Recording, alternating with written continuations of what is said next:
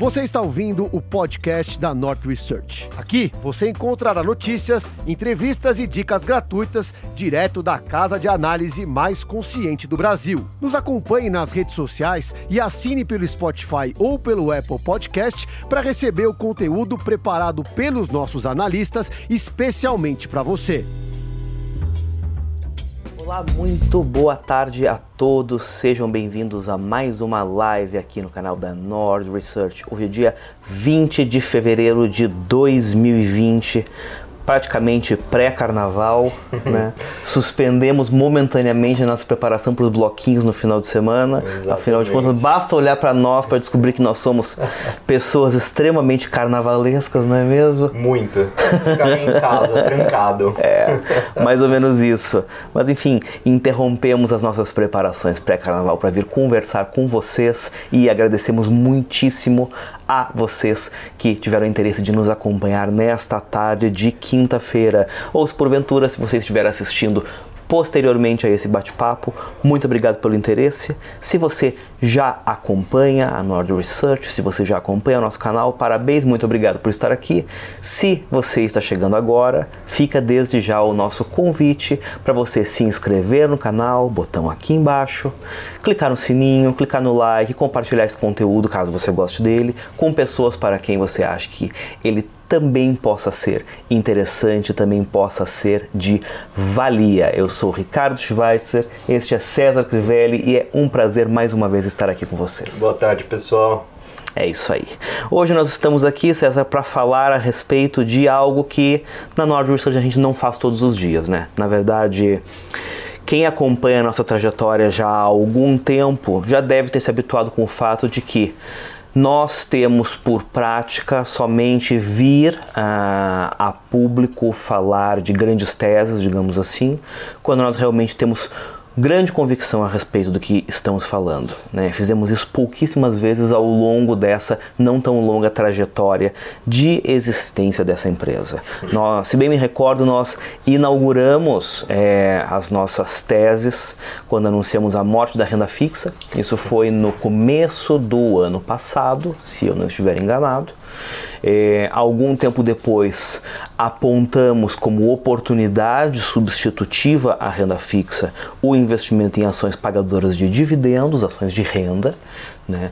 Particularmente uma estratégia que rendeu um resultado bastante interessante ao longo do ano de 2019, a carteira do Nord Dividendos, que por acaso sou eu o responsável, entregou um excelente retorno, tanto na forma de proventos quanto na forma de ganho de capital.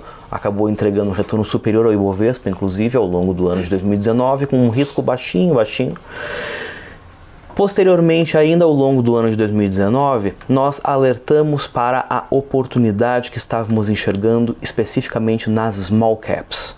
A partir do momento em que a bolsa já experimentava valorização relevante em meio aos nomes mais óbvios, em meio aos nomes que fazem parte do índice Bovespa, por exemplo, nós apontamos que acreditávamos que gestores e participantes do mercado em geral voltariam as suas atenções de maneira mais intensa para as empresas de menor capitalização de mercado, menor liquidez, porque ali, em função de elas serem empresas menos acompanhadas, existiriam oportunidades mais relevantes de distorção entre preço e valor. Isso efetivamente se manifestou ao longo do ano de 2019, né? A gente acabou tendo o índice Small Caps apresentando um desempenho superior ao índice Bovespa, mais uma vez ao longo do ano de 2019, confirmando nossa expectativa. Pois bem, esse basicamente é o histórico recente de teses, de teses macro, né, que a gente apresentou na North Research, e nós viemos agora, dia 20 de fevereiro de 2020, conversar com vocês a respeito da tese que nós publicamos nesta semana, né? Basicamente do que nós estamos falando. Nós estamos dizendo que chegou a hora do bottom-up. E estamos aqui, obviamente, para explicar a vocês de maneira mais clara no que exatamente isso consiste. Vamos começar falando um pouco da diferença de top-down e de bottom-up, César? Vamos. Então vamos lá.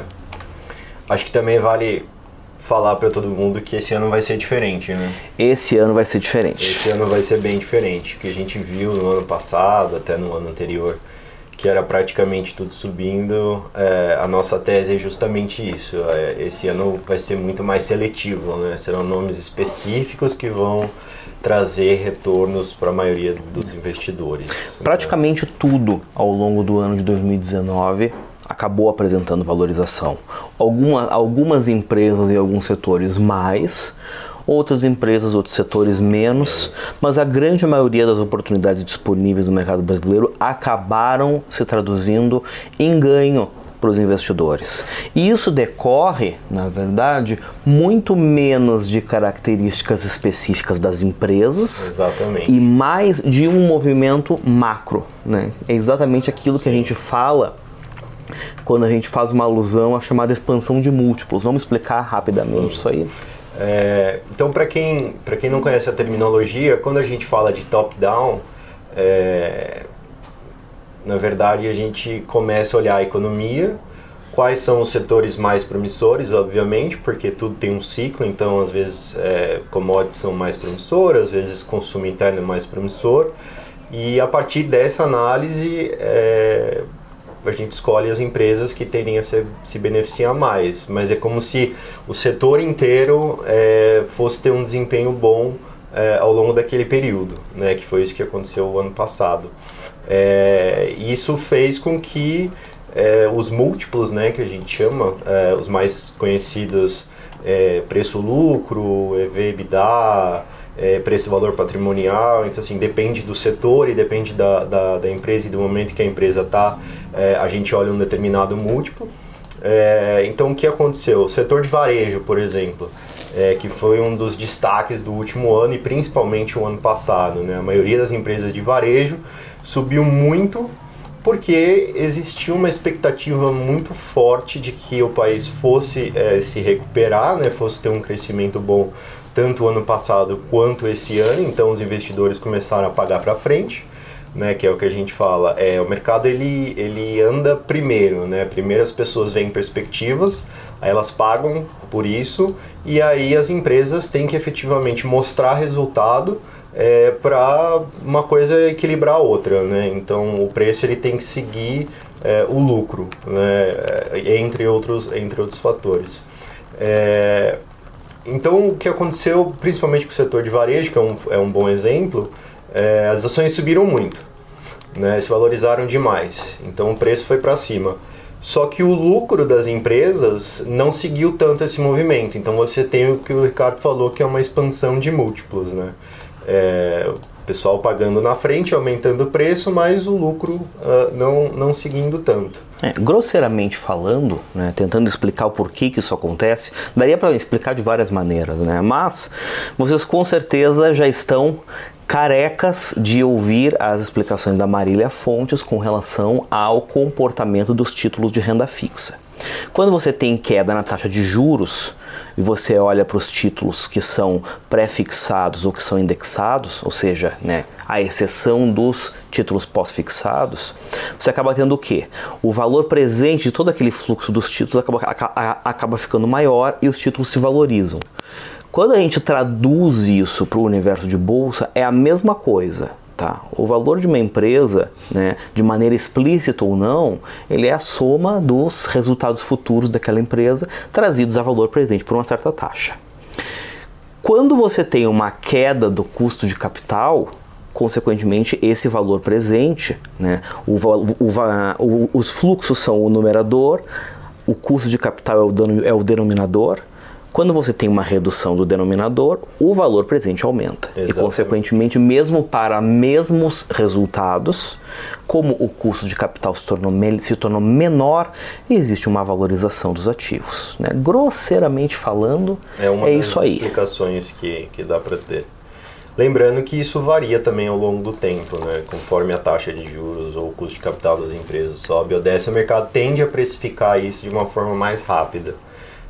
Então, se a gente vê um movimento contrário, por exemplo, taxa de juros subindo, impactaria negativamente o valor das ações na bolsa, justamente porque acontece o contrário do que o Ricardo acabou explicando. É exatamente isso aí. Por isso, por exemplo, que em momentos de aversão a risco no mercado, tudo cai de maneira um tanto indiscriminada, né?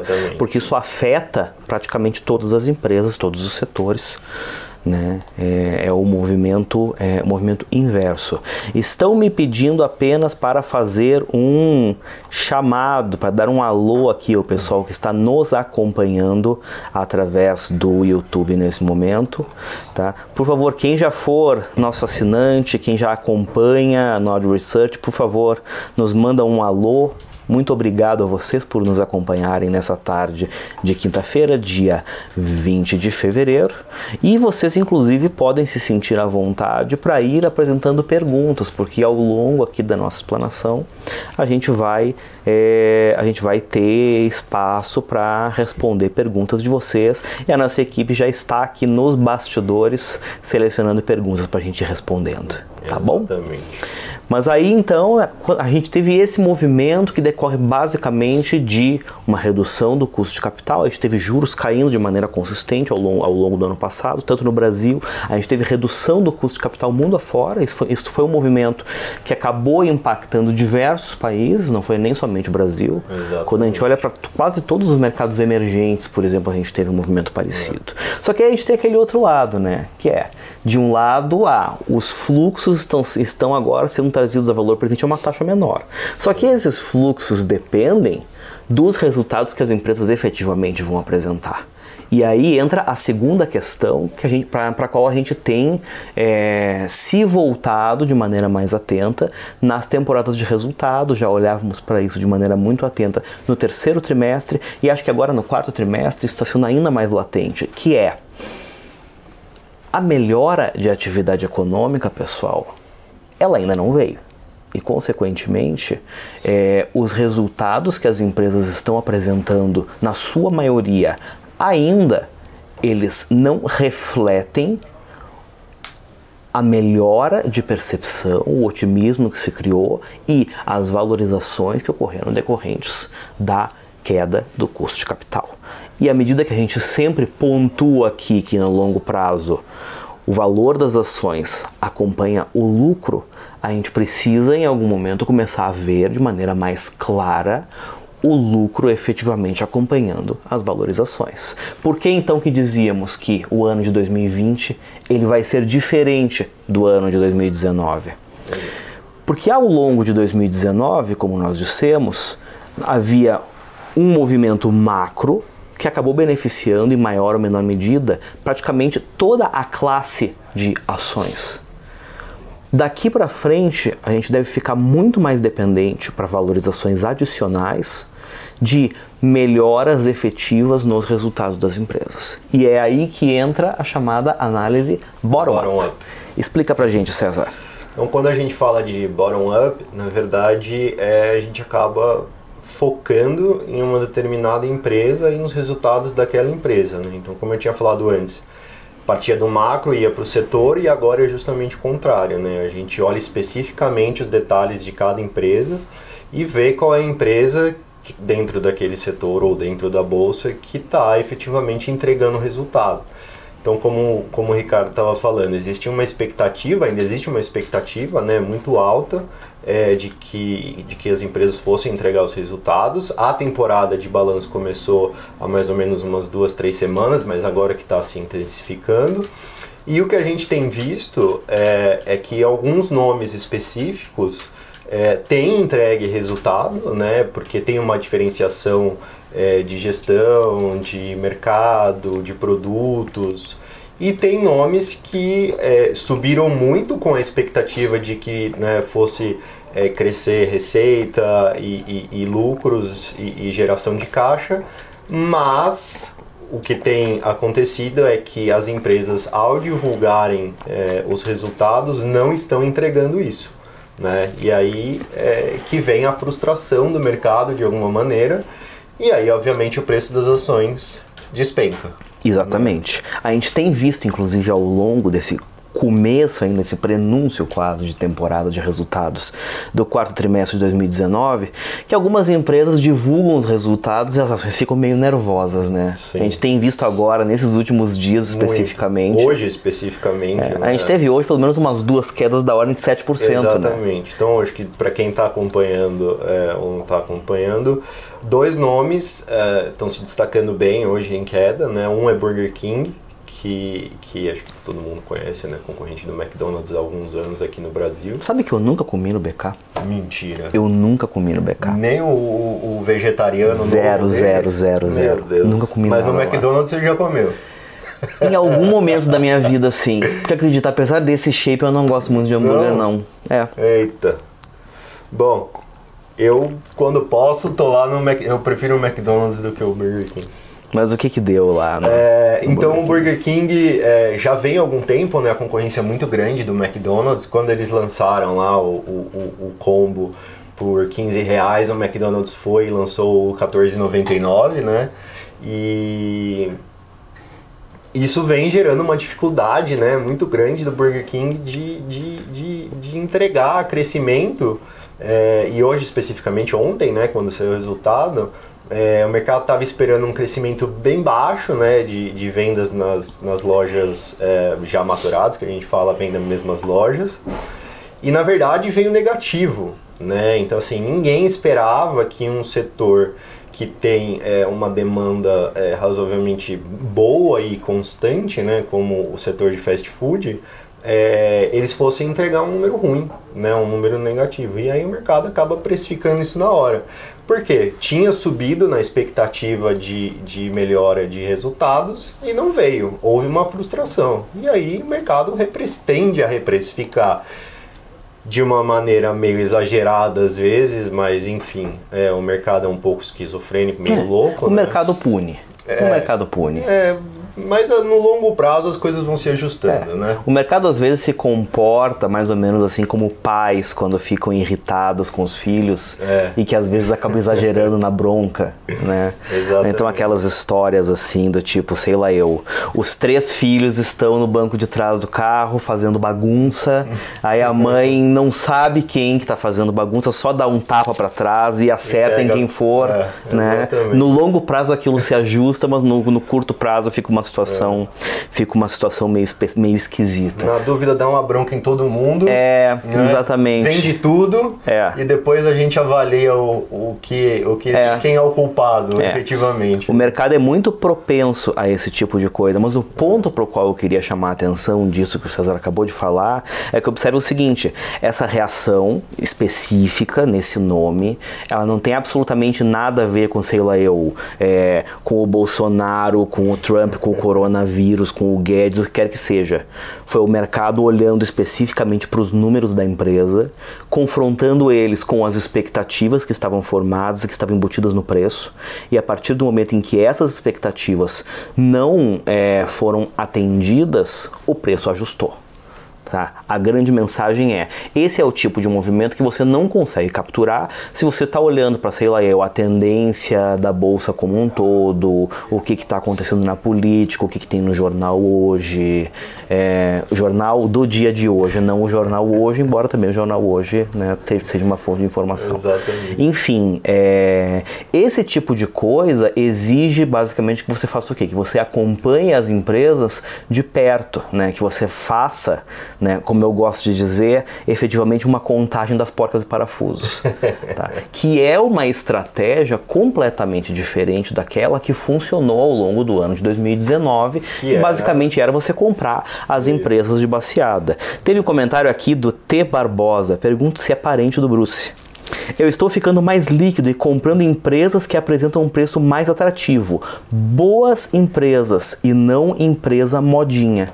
E é exatamente isso. O bottom-up é exatamente isso. É exatamente isso. Ver como a empresa está, especificamente aquela empresa, né, e também em relação às outras, porque ela tem que ter um diferencial, seja de produto, seja de pessoa, seja do que quer que for, para conseguir manter a entrega de resultados ao longo do tempo. Sim. E aí focar naquele nome, né? Que é uma coisa que a gente faz, né? Todo dia a gente olha as empresas, olha os resultados, fala com as empresas, vê o setor como tá, assim, tem muita coisa por trás de uma recomendação. Às vezes o pessoal não tem muita ideia também quando tem um relatório, eles vêm lá, mas não tem ideia do que a gente faz por trás também em todo o processo de análise, né? Né? Nesse sentido, tem até aqui um comentário do Sérgio, que bati o olho bem na hora, né? Resultado é um retrato do passado. As analistas da Nord, como os analistas da Nord, nas visitas das empresas, projetam as informações que os CEOs passam para o resultado atual, etc. e tal. Exatamente. Grande parte do trabalho decorre exatamente disso, né? De você tentar identificar a partir da situação onde a empresa está hoje, qual é o potencial que ela tem lá para frente, né? Mas ainda assim, quando saem os resultados, eles acabam balizando as expectativas que você tinha formado. E mesmo considerando o comentário que o Márcio fez, que os resultados saem com muito atraso, difícil de ter um parâmetro para frente, eles acabam ensejando um desvio de rota, digamos assim, né? Tentando trazer, sei lá, vamos fazer uma analogia náutica aqui. Digamos que você está lá seguindo no que você acredita que é rumo leste. Só que aí lá pelo meio do caminho, você passa, de repente você percebe, eu não vou lembrar agora, Bombordo, Boreste, mas enfim, você está olhando para a sua esquerda e você percebe que na sua esquerda está passando uma ilha. Só que pelo seu mapa, aquela ilha deveria estar passando do seu lado direito. Consequentemente, o que aconteceu? O rumo que você estava seguindo até ali, ele talvez estivesse equivocado, ou você tinha, sei lá, questão de maré, qualquer outra coisa do gênero. Não sou navegador, não vou entrar no mérito. Mas estava errado. Exato, estava errado, aí você percebe, opa, isso aqui não está certo, e você faz um ajuste de rumo, com o objetivo de tentar corrigir aquilo ali. Exato. Olhar para os resultados trimestrais, mesmo com essa defasagem, do tipo agora, na segunda quinzena de fevereiro, nós estamos conhecendo os resultados que as empresas construíram entre outubro e dezembro de 2019. Só que se esses resultados se traduzem em nós descobrirmos que a nossa referência visual, a nossa ilha, o nosso farol, que deveria aparecer ao lado esquerdo, está aparecendo ao lado direito, alguma coisa o mercado tem que fazer, e é isso que o mercado faz. Exatamente. Com os preços das ações. E acho que o pessoal também talvez não tenha muito conhecimento que as empresas divulgam informações até que relevantes, né, sobre as operações, divulgam detalhes. E quem tem a curiosidade, como a gente tem, de entrar lá nas notas explicativas e ver todos os detalhes, sim, às vezes tem algumas informações que você consegue capturar ali do que simplesmente ver o que está escrito no jornal. A Petrobras teve lucro recorde, mas na verdade, será que aquilo já era esperado? Será que aquilo é consequência de coisas que já aconteceram? Exato. Então acho que hoje, né, a gente vê uma frustração meio grande no mercado, porque todo mundo esperava algo muito bom, né? E não é tão bom assim. Quando você vai dar aquela esmiuçada na coisa, nem sempre é o que as pessoas estavam esperando, né? O Lucas Húngaro comenta: entrei na bolsa só há 6 meses, mas já percebi que o mercado quase sempre reage exageradamente, tanto para baixo quanto para cima. É a mais pura verdade. Exatamente. E o grande problema é exatamente que as pessoas, principalmente as que entraram há menos tempo no mercado, só viram o mercado reagindo exageradamente para cima, porque foi isso que a gente viu acontecer predominantemente ao longo do ano de 2019. Acho que vale lembrar o pessoal que a bolsa também cai, né? A bolsa também cai, gente. É normal. 1% não é nada, 2% não é nada, às vezes o mercado oscila consideravelmente, né? Não estamos dizendo que isso é certo ou errado, né? Porque tudo depende do que a gente está olhando, das empresas e obviamente da consistência das empresas, mas as coisas oscilam, né? Acho que o pessoal tem perguntado bastante, tem ficado até um pouco assustado em alguns dias quando você tem movimentos tipo isso, uma ação caindo 6, 7. Sim. É normal. É normal. Né? A vida é normal. Assim, o mercado de ações é renda variável. Então e observem o seguinte, o que a gente está vendo nesse momento não é o mercado como um todo oscilando 6, 7%. A gente está vendo nomes pontuais oscilando, ora positivamente, ora negativamente. O que reforça essa nossa percepção de que esse é o momento de olhar para os fundamentos das empresas de maneira isolada, ao invés de achar que a bolsa como um todo vai se mover. Sempre vem aquele tipo de pergunta de para que lado você acha que a bolsa vai? Para quanto que vai o Ibovespa ao longo? Não faço a menor ideia porque eu não consigo acompanhar todas as empresas do Ibovespa. Né? O que a gente tenta fazer é identificar boas oportunidades dentro da bolsa que possam, essas sim, apresentar um bom retorno em um ano no qual nós acreditamos que nem tudo vai apresentar um bom retorno. Talvez essa seja a grande mensagem dessa live. No ano de 2019, salvo raras exceções, se você tinha ações, fossem elas do que fossem, provavelmente você se deu bem. Muito bem. No ano de 2020, ter ações, quaisquer ações, não é garantia de absolutamente nada.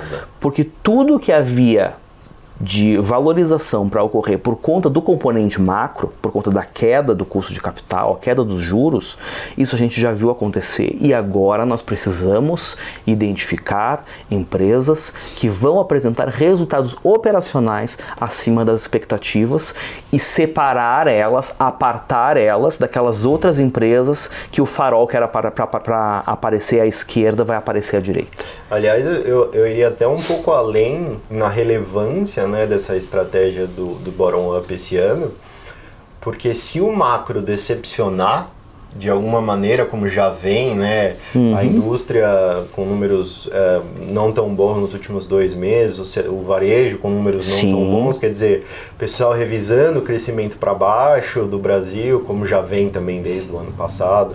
Até brinquei na outra live que eu estou esperando o Brasil crescer desde 2008, né, o pessoal ficou meio cabreiro, assim, falou, mas como assim? Mas tem uma grande provocação nisso que você está falando, do tipo, o macro, ele vem patinando sistematicamente há muito tempo. Só que nesse período você tem empresas que apresentaram um desempenho extraordinário e isso foi refletido no comportamento das ações. Sim. E você tem do outro lado empresas que apresentaram um desempenho muito pior do que a economia como um todo. Tá? E mesmo assim, de alguma maneira, subiram. Por essa expectativa e por questões, né, de fluxo, às vezes, mas enfim, de qualquer maneira. O ponto é a relevância, né, dessa questão do bottom-up para esse ano além de já ter descolado um pouco o preço dos resultados, né, que as pessoas estão esperando para essas empresas, se houver uma frustração no macro, vai ser muito mais importante estar atento aos detalhes de cada empresa do que nunca. Né? Basicamente a pergunta é, se a economia ficar de lado, ou mesmo se a economia der água em 2020, quais são as empresas que vão conseguir sair por cima disso? Quais são as empresas que vão simplesmente acompanhar essa tendência e quais são as empresas que vão conseguir ir ainda pior do que a conjuntura como um todo? Esse é um ano, 2020 é um ano no qual deve ser absolutamente imprescindível conseguir separar essas 3 coisas. Talvez essa seja a grande mensagem. O Thiago comenta, então vocês recomendam sair das empresas modinha e voltar para as empresas tradicionais. Ele citou aqui alguns nomes, mas eu não vou entrar nos méritos específicos dos nomes, porque eu não quero opinar a respeito deles. Eu acho que tem uma aí que mas enfim, depois a gente fala sobre isso. Pode ser. Mas sim, eu acho que o ano de 2019 ele foi um ano bom para as empresas modinha. E o ano de 2020 ele deve ser realmente um ano aquela coisa gringa, né? When the tire meets the road, né? É a hora da verdade, né? Vai entrar aquela coisa super antiquada. Separar os... eu tô pensando nesse, mas é muito antiquado falar isso, é muito antiquado. Mas é nesse aí que eu tô pensando. No mundo politicamente correto, exatamente. Também a gente não pode falar, porque... Não, mas a gente pode dizer separar os homens dos meninos, separar as mulheres das meninas, pronto. Também, aí fica politicamente correto. Resolve. Fica tudo certo. Resolve. Então, esse é o grande desafio que nós acreditamos que está posto para o ano de 2020. Tem uma pergunta aqui. Essa é uma pergunta interessante que eu acho que renderia uma live inteira. Mas vamos falar sobre ela 5 minutos. O José Luiz pergunta: o valor de uma ação influencia a empresa em si? Ou seja, se a ação sobe ou desce, o que isso influencia dentro da empresa? Essa variação de valor reflete apenas nos investidores, certo? Não. Essa é uma pergunta muito, muito, muito, muito capciosa. Por quê? Vamos lá. Uma resposta de contador seria, o que acontece com o valor de mercado da ação não influencia em absolutamente nada a empresa, porque a empresa está sujeita só às coisas que acontecem no mundo real com ela, etc, etc, etc. Mas observe o seguinte, você tem uma empresa que as ações estão valorizando drasticamente, sei lá alguém consegue colar a ideia de que, nossa, a empresa XPTO é a nova Tesla. Eu ia até usar a Tesla como exemplo. Ok, usemos nova este. Tesla. Digamos que, nossa, encontramos a nova Tesla. Isso provoca uma enorme valorização das ações. E essa valorização das ações, ela pode eventualmente abrir oportunidades para uma empresa que antes não estivessem disponíveis. Vou dar um exemplo. Imagine que você tem uma empresa que está lá, do tipo, seguindo bem o seu caminho. Aí surge uma coisa, nossa, essa empresa é a nova Tesla. Essas ações sofrem uma valorização imensa e existe uma demanda gigantesca por essas ações. Um belo dia bate um banco de investimento na porta da empresa. Então, você já percebeu que tem uma demanda enorme do mercado pelas suas ações? Por que você não faz uma oferta? E aí, eventualmente, a empresa capta recursos. A um preço convidativo e oportuno para ela. Né? E isso pode se traduzir em, nossa, agora eu tenho mais um dinheirão no meu caixa. Esse dinheirão no meu caixa, ele pode acabar convertido em ótimos projetos de investimento que efetivamente geram valor, etc e tal. E talvez a empresa não se torne a nova Tesla, mas saia daquilo melhor do que ela entrou. Sim. Ou por outro lado, a empresa pode estar com um dinheirão dentro do caixa, aquilo se transforma num problema, né? Porque não tenho projetos de investimento para isso aqui, acabo fazendo decisões de investimento ruins e eventualmente eu acabo destruindo o valor, a empresa sai pior daquilo do que entrou. Exatamente. Pode acontecer. Pode acontecer. Mas tem um outro... Isso é a teoria da reflexividade do George Soros. Eu tenho a impressão que é por aí. Não sou um grande especialista em George Soros, mas tem essa coisa de que eventualmente o mercado pode acabar direto ou indiretamente mudando a própria trajetória da empresa por conta das oportunidades que se abrem e se fecham. E sejamos bastante sinceros também, as empresas olham para o que acontece no mercado e são sensíveis. Algumas mais, outras menos, mas elas são sensíveis ao que acontece ali. E um outro ponto dessa questão se eu me lembro bem da pergunta, se o valor da ação no mercado reflete dentro da empresa. Uhum. Não se esqueçam que em algumas empresas a parcela de remuneração de CEOs, CFOs, a parcela variável atrelada aos resultados da empresa, ela é grande. É verdade. Né? E o que essas pessoas obviamente querem é que a empresa vá bem. Uhum. Mas algumas decisões, a gente tem casos históricos disso, que decisões erradas foram tomadas com uma visão de curtíssimo prazo. Para valorizar as ações por causa de bônus executivos. Porque os executivos queriam seus bônus, mas era uma visão estratégica errada para o longo prazo. Destrói valor no longo prazo. Destruindo o valor. E acho que um exemplo que, não estou falando se está destruindo ou criando valor, mas, por exemplo, o Elon Musk da Tesla, ele tinha uma parcela de remuneração para receber se a Tesla ficasse acima de, acho que, $600 por X dias. Uhum.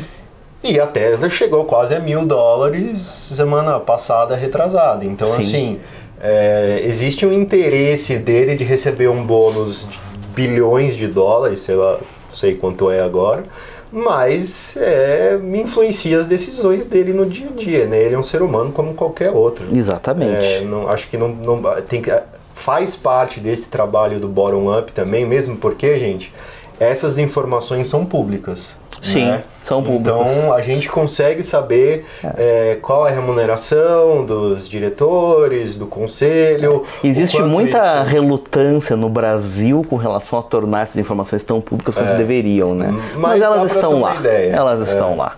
Então faz parte do bottom-up olhar isso também, né? É verdade. Uma parcela da análise é saber como as pessoas são influenciadas dentro da empresa. É isso aí. Mas então, em linhas gerais, a resposta curta, José, é não influencia. A resposta longa é não influencia, mas pode influenciar indiretamente. Exatamente. Porque as pessoas dentro da empresa são tomadoras de decisão, etc e tal. E a temperatura do mercado, do tipo, quem nunca viu uma empresa que não tinha qualquer pretensão de fazer um aumento de capital, fazer um follow-on, mesmo sei lá, uma oferta secundária, alguma coisa assim, e um belo dia, porque as ações valorizaram muito por algum fator completamente externo, de repente o plano mudou. Essas coisas acontecem. Ou quem nunca viu em mercado com uma liquidez gigantesca e uma euforia que nem está neste momento, né? Empresas vindo ao mercado fazer oferta de ações a preços astronômicos, né? Então acho que falar não para essa pergunta é um pouco né? Sempre influencia, tem ali uma influenciada, né? Não é na primeira derivada, mas na segunda muita coisa pode acontecer.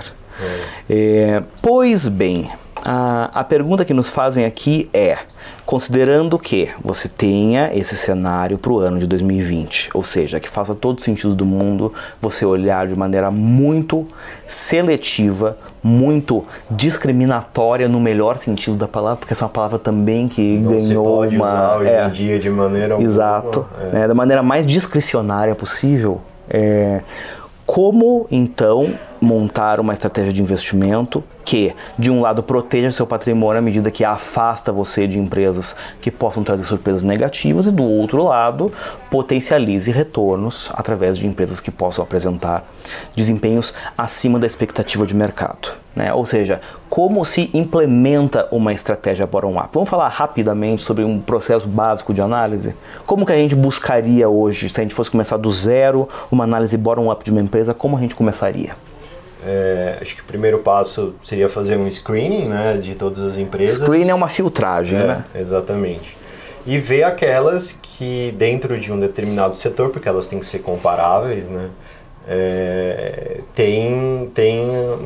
estão em múltiplos atraentes, que a gente fala, né? Ainda estão atraentes, porque acho que um grande desafio nosso tem sido justamente esse, né? Encontrar alguma coisa que ainda tenha oportunidade. Não, né? Tem sido fácil. Não tem sido fácil. E aí, uma vez que a gente, né, dentro desse universo todo, a gente acha alguns nomes, aí a gente se debruça sobre aqueles nomes, nas especificidades de cada empresa, para entender como elas efetivamente funcionam, como as decisões são tomadas e como elas concorrem entre si também, já que elas estão dentro do mesmo setor. É isso aí. Né? E aí, eventualmente, depois de olhar tudo isso, olhar o setor, falar com a empresa, a gente pode ou não achar que é um bom investimento de longo prazo, obviamente. É, né? Isso aí.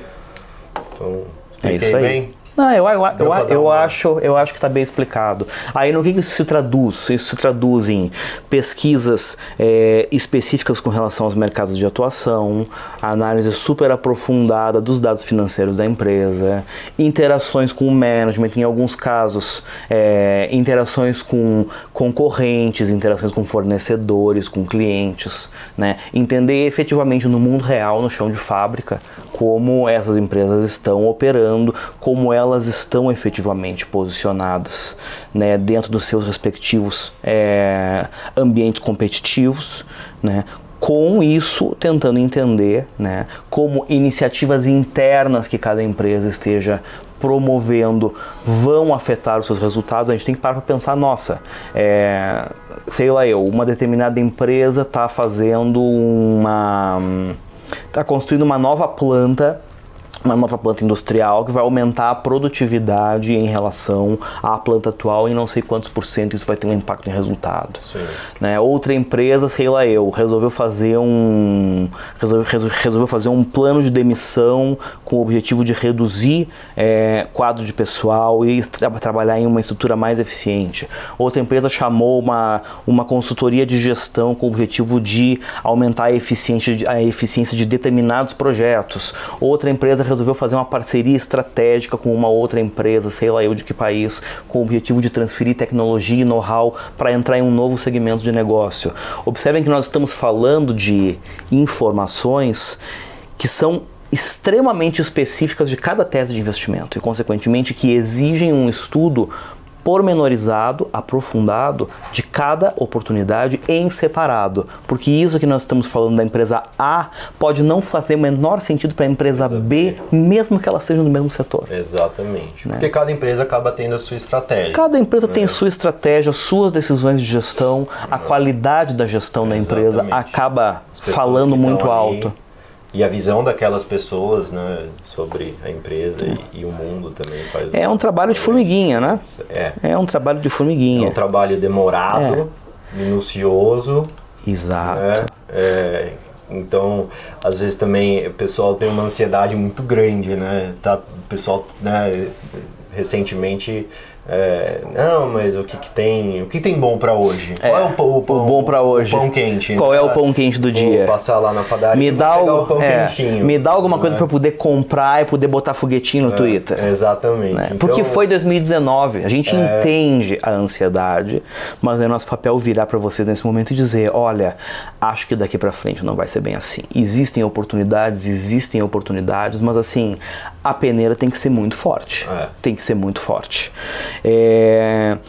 O Dega ou o Degar, ele comenta aqui, Ricardo, num mundo pequeno, num mercado pequeno como no Brasil, com tantas empresas de gestão atuando no mercado limitado, a informação que faz preço não está nas mesas de todo mundo. Surpreendentemente, não. A informação não está nas mesas de todo mundo.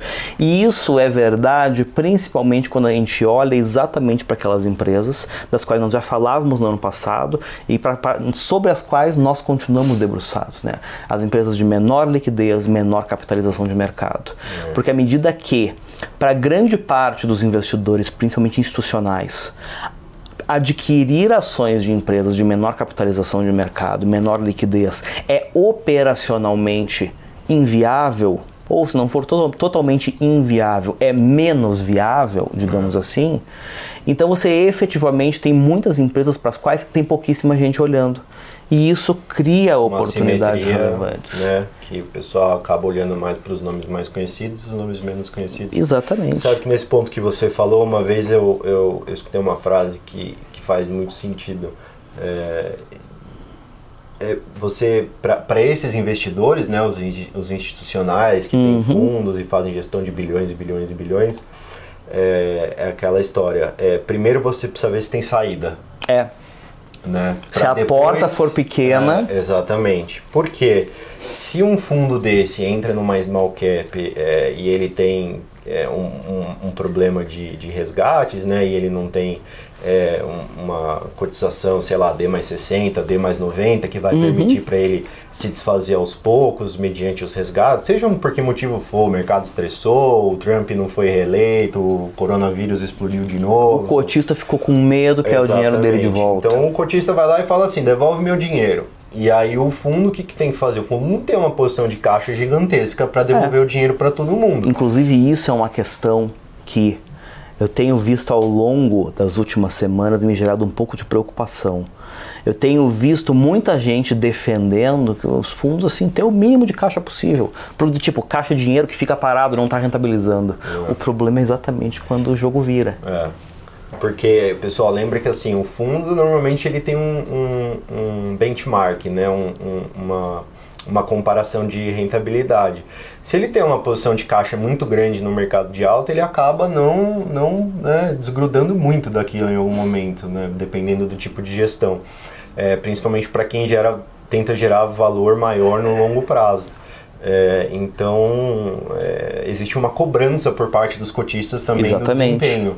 Né? E aí, a hora que o pessoal, voltando ao ponto, né? A hora que o pessoal assusta, o fundo tem que sair vendendo qualquer coisa a qualquer preço, porque tem que arcar com o resgate. Tem que devolver das pessoas, o dinheiro.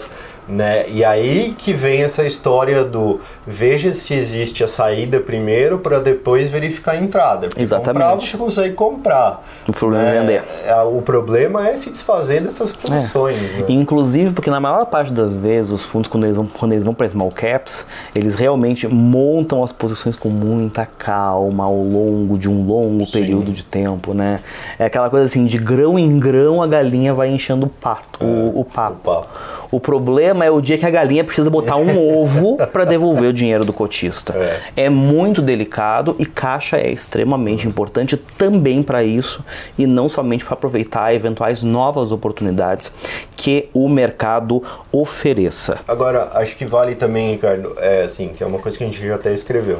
Diz aí. O pessoal que está assistindo a gente faz a gestão do próprio portfólio. É como se as pessoas tivessem um microfundo de investimentos, a pessoa física. Né? Eu penso que até com uma vantagem, que é um microfundo de investimento que você conhece muito bem o cotista porque ele é você. Exatamente. Por isso que a gente bate tanto na tecla do perfil, da necessidade de dinheiro no curto, médio e longo prazo, né? Porque isso acaba impactando o tipo de investimento que você pode fazer. Acho que a vantagem do microfundo da pessoa é justamente poder entrar numa small cap, né, sem causar esse efeito manada que de repente um fundo causaria no mercado. Né? Ela consegue entrar e sair né, com uma certa razoabilidade de preços. É verdade. Né? Então, acho que isso é um diferencial bom para as pessoas físicas. E já que a gente está falando especificamente de small caps, né, Lucília pergunta onde ficarão essas indicações, ou seja, como operacionalizar uma estratégia com foco predominantemente em bottom-up. Né? Eu acho que é uma ótima oportunidade de a gente falar do Nord Small Caps. Né? Basicamente é o relatório aqui da Nord, cujos responsáveis somos César e eu, cujo foco é exatamente nas empresas de menor liquidez, menor capitalização de mercado, teses sobre as quais efetivamente é necessário se debruçar, entender porcas e parafusos, entender a cabeça da gestão da empresa, entender as perspectivas específicas de cada companhia e não somente dos seus setores, com a finalidade de tentar discernir, de tentar separar o joio do trigo e buscar boas oportunidades. E acho que o core, né, o núcleo do Small Caps, o mandato do Small Caps sempre foi ter o bottom-up. Sempre fizemos. Sempre fizemos isso, sempre foi o foco. Os nomes que hoje estão na carteira passam por todo esse tipo de análise que rigorosamente a gente está falando para vocês. A gente gasta tempo, neurônio, sola de sapato, exatamente para tentar entender essas empresas, entender essas teses de investimento num nível de profundidade que é compatível com exatamente esse cenário que a gente está vendo à frente. Só que esse ano especificamente vai demandar ainda mais da gente nesse sentido, né? Inclusive porque, convenhamos, o mercado vai chacoalhar. Em algum momento a roseira vai balançar. Né? Eu realmente compartilho dessa informação. Mas uma das questões que a gente levanta de maneira sistemática é que, inclusive por uma questão de diversificação, por uma questão de gerenciamento de risco, né, pode não ser conveniente para todo mundo ter uma carteira focada somente em small caps. Né? O investimento em small caps ele deveria compreender uma parcela da sua carteira e o tamanho dessa parcela depende da sua tolerância a risco. Tem pessoas que, sei lá, da posição de ações do total vai ter 30% de small caps, 40%, 50%. Para outras pessoas talvez a coisa seja mais para o lado de 10%, 20%. Pensando nisso, né, nesse momento em que nós trazemos essa tese de que 2020 é um ano de investimentos bottom-up, nós decidimos oportunizar a assinantes Nord e novos assinantes Nord a possibilidade de conhecerem o Nord Small Caps, mas de maneira conjunta com outros produtos da casa que se complementam do ponto de vista de gestão de risco. Nós não somos muito bons aqui na Nord com nomes de produtos e estratégias de marketing. Nós somos uma empresa que mais de metade do quadro é composto de analistas. A gente sabe fazer análise de empresa, a gente sabe sentar e fazer conta. Nós não somos bons vendedores, para ser bastante sincero com vocês. Isso está traduzido na falta total de criatividade do nome desse combo, que basicamente é Nord Essencial mais Small Caps. Do que ele é composto então? Ele é composto das assinaturas que compõem o combo Nord Essencial, que basicamente são o Investidor de Valor, do Bruce Barbosa, né? É basicamente uma carteira de ações construída com base em todos os ensinamentos da Escola do Value Investing. A gente tem a carteira de Nord Dividendos, né? Uma carteira focada em renda recorrente a partir do investimento em ações de empresas que sejam boas pagadoras de dividendos. Alguém me perguntou em algum momento durante essa transmissão se ainda vale a pena investir em ações pagadoras de dividendos. A resposta é sim. Ainda tem oportunidades, gente. E também faz parte do combo Nord Essencial o Nord Fundos, que é o relatório no qual o Renato Breia e o Luiz Filippo se dedicam a recomendar alocações em fundos de investimento. E dentro dos fundos, do universo de fundos de investimento, você tem diversas estratégias que se complementam para um bom gerenciamento de risco.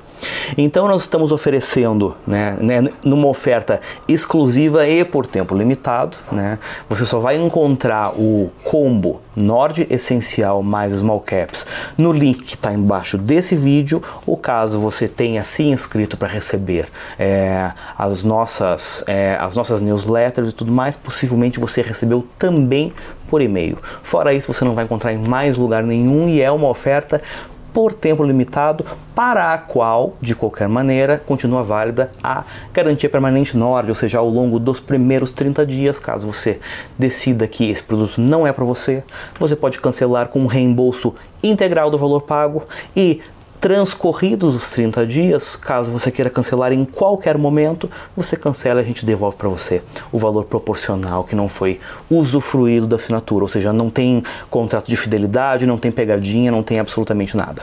Além disso, nós sempre somos questionados pelo seguinte: mas eu já sou assinante, eu já sou assinante do Nord Essencial, por exemplo, e eu gostaria de aproveitar essa oportunidade, mas essa oportunidade parece que está sendo oferecida só para quem não é assinante ainda. Não é verdade.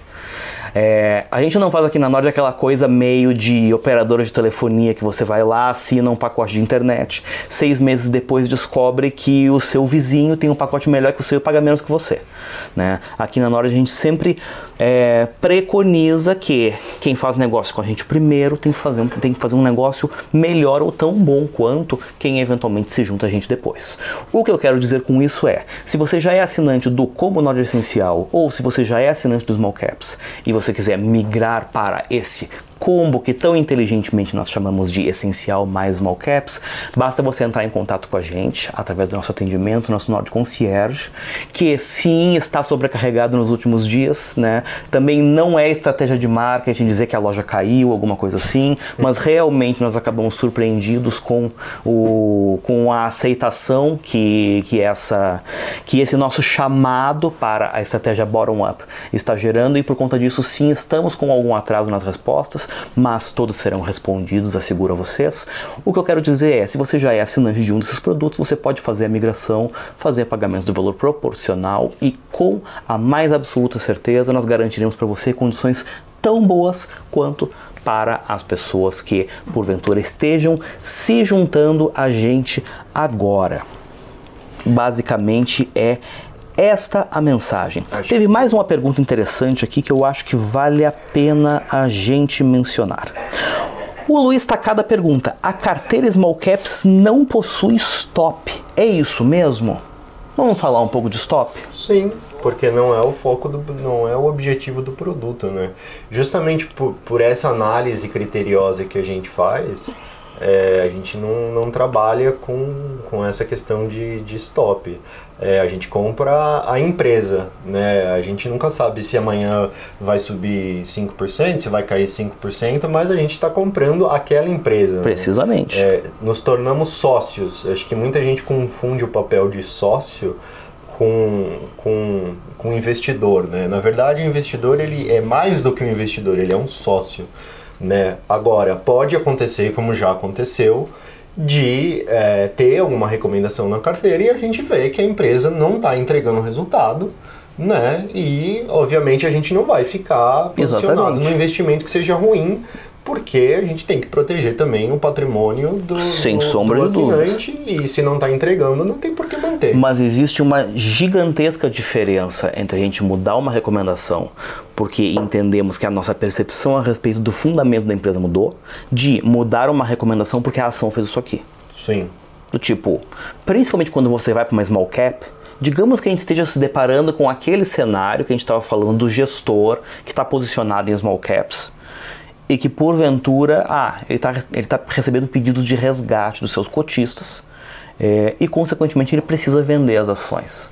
Como as small caps elas têm menos liquidez, se você tiver uma pressão vendedora maior, aquilo vai mexer no preço. Com certeza. E eventualmente aquela empresa na qual absolutamente nada aconteceu, talvez esteja muito bem obrigado, pode ver a sua ação fazendo isso aqui.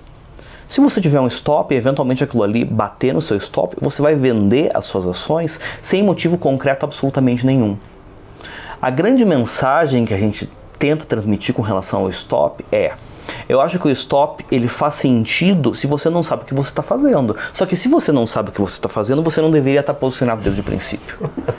É verdade. Essa é a grande questão. Essa é a essência, as ações vão oscilar, gente, porque é natural de um mercado de renda variável que as ações apresentem volatilidade, seja para baixo, seja para cima.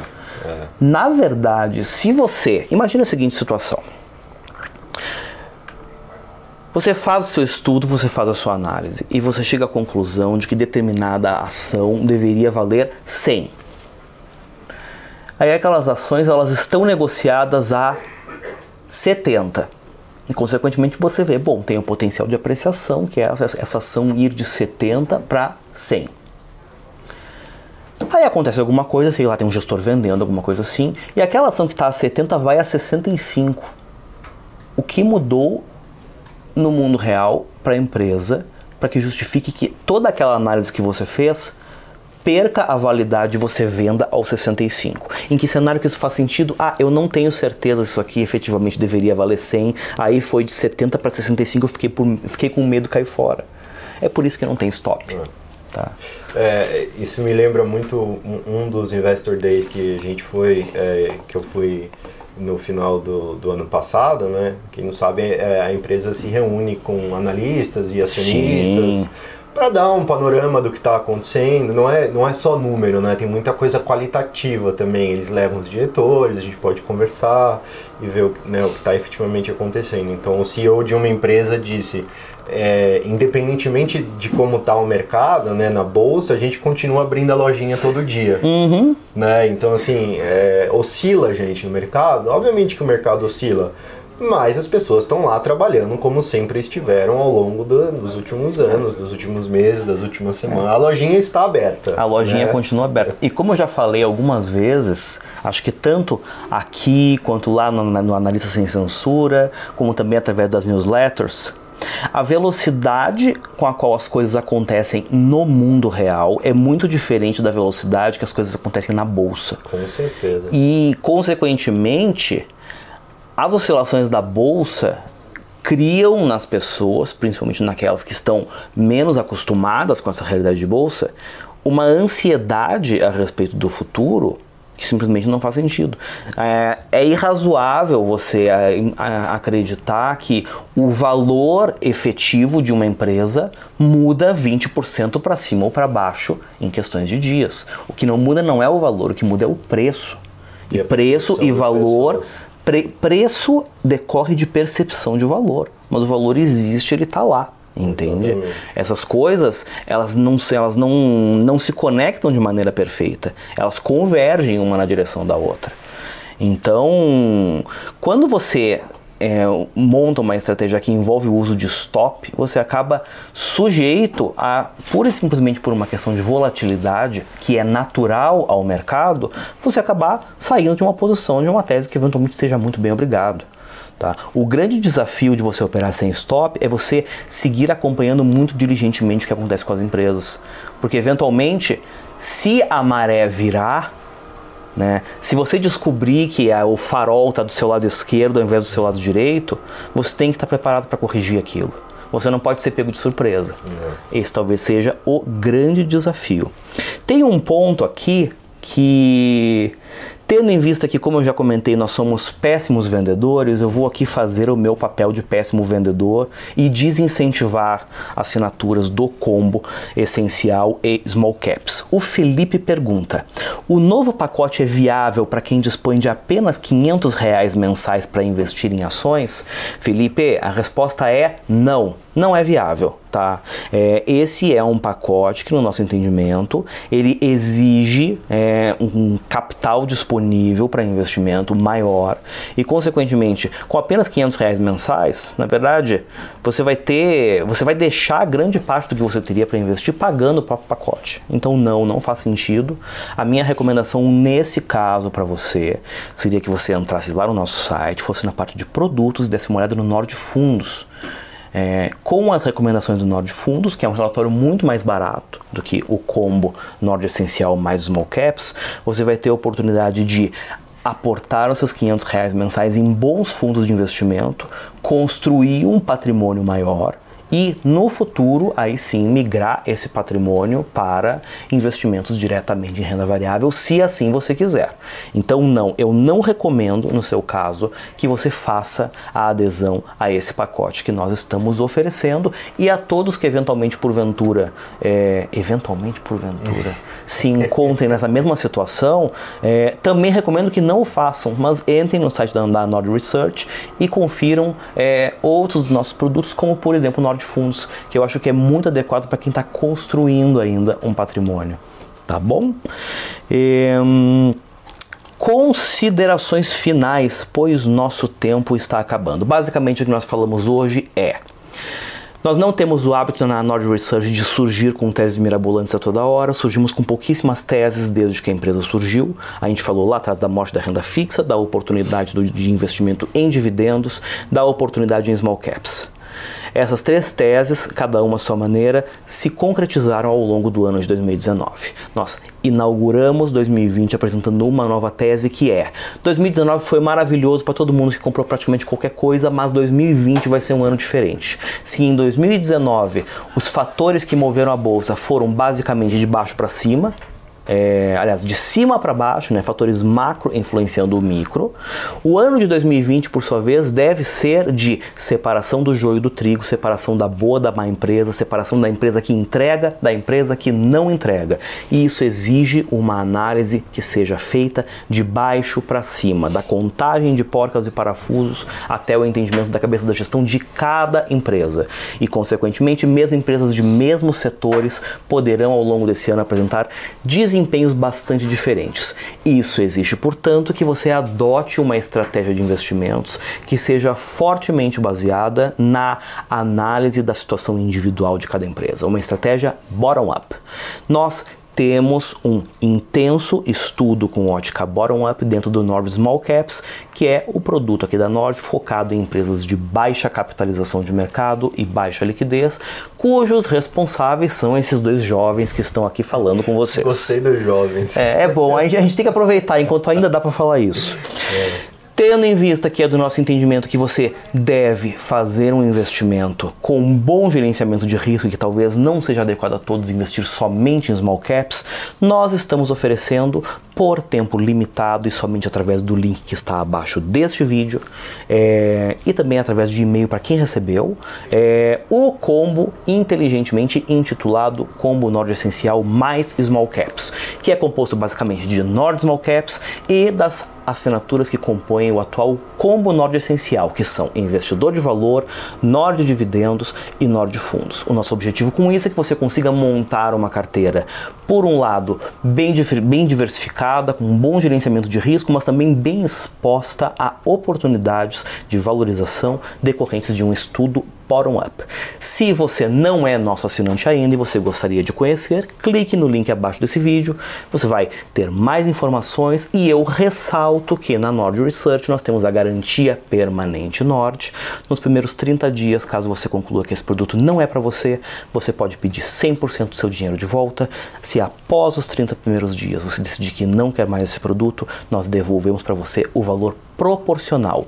Por último, mas não menos importante, se você já é assinante do Combo Nord Essencial ou do Nord Small Caps, ou mesmo assinante de outros produtos Nord, porventura queira fazer algum tipo de migração, queira fazer algum tipo de bem bolado para aderir ao pacote Nord Essencial mais Small Caps, entre em contato com a gente através dos nossos canais de atendimento, através principalmente do Nord Concierge. O Edu tá cheio de trabalho, mas ele está se desdobrando para atender a todo mundo da maneira mais rápida possível. Não é pegadinha de marketing, a loja não caiu, nós não vamos fazer aqui um mutirão de carnaval ou qualquer coisa do gênero, não tem drama, não tem nada disso, simplesmente somos uma empresa que está crescendo e temos que ir endereçando essas questões à medida que elas vão acontecendo.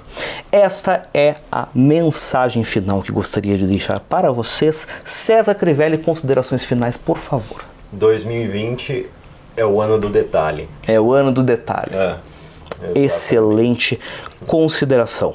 Muito obrigado a todos que nos acompanharam até aqui. Nós voltamos já na quinta-feira que vem, não tenho certeza, mas acho que sim, já na quinta-feira que vem. Né? Tá? Não serei eu, não serei eu, acho que também não vai ser você. Tá? Você provavelmente vai estar caído em alguma rua por aí, preso dentro de um banheiro químico do bloquinho. Ser devolvido pelo correio para casa. Mas contem sempre conosco, o trabalho continua aqui na Nord Research permanentemente e mais uma vez fica o convite, se você está chegando agora, né, se você não conhecia ainda nosso canal, se inscreva no nosso canal, joinha, sininho, compartilhe com quem você acredite que esse conteúdo possa ser útil, possa ser de valia e consequentemente vamos passar à frente as boas mensagens de investimento e oportunidades disponíveis no mercado brasileiro neste ano de 2020. Muito obrigado por nos acompanhar até aqui. Se você está assistindo posteriormente, muito obrigado por nos acompanhar também e até a próxima. Tchau, pessoal. Tchau, gente.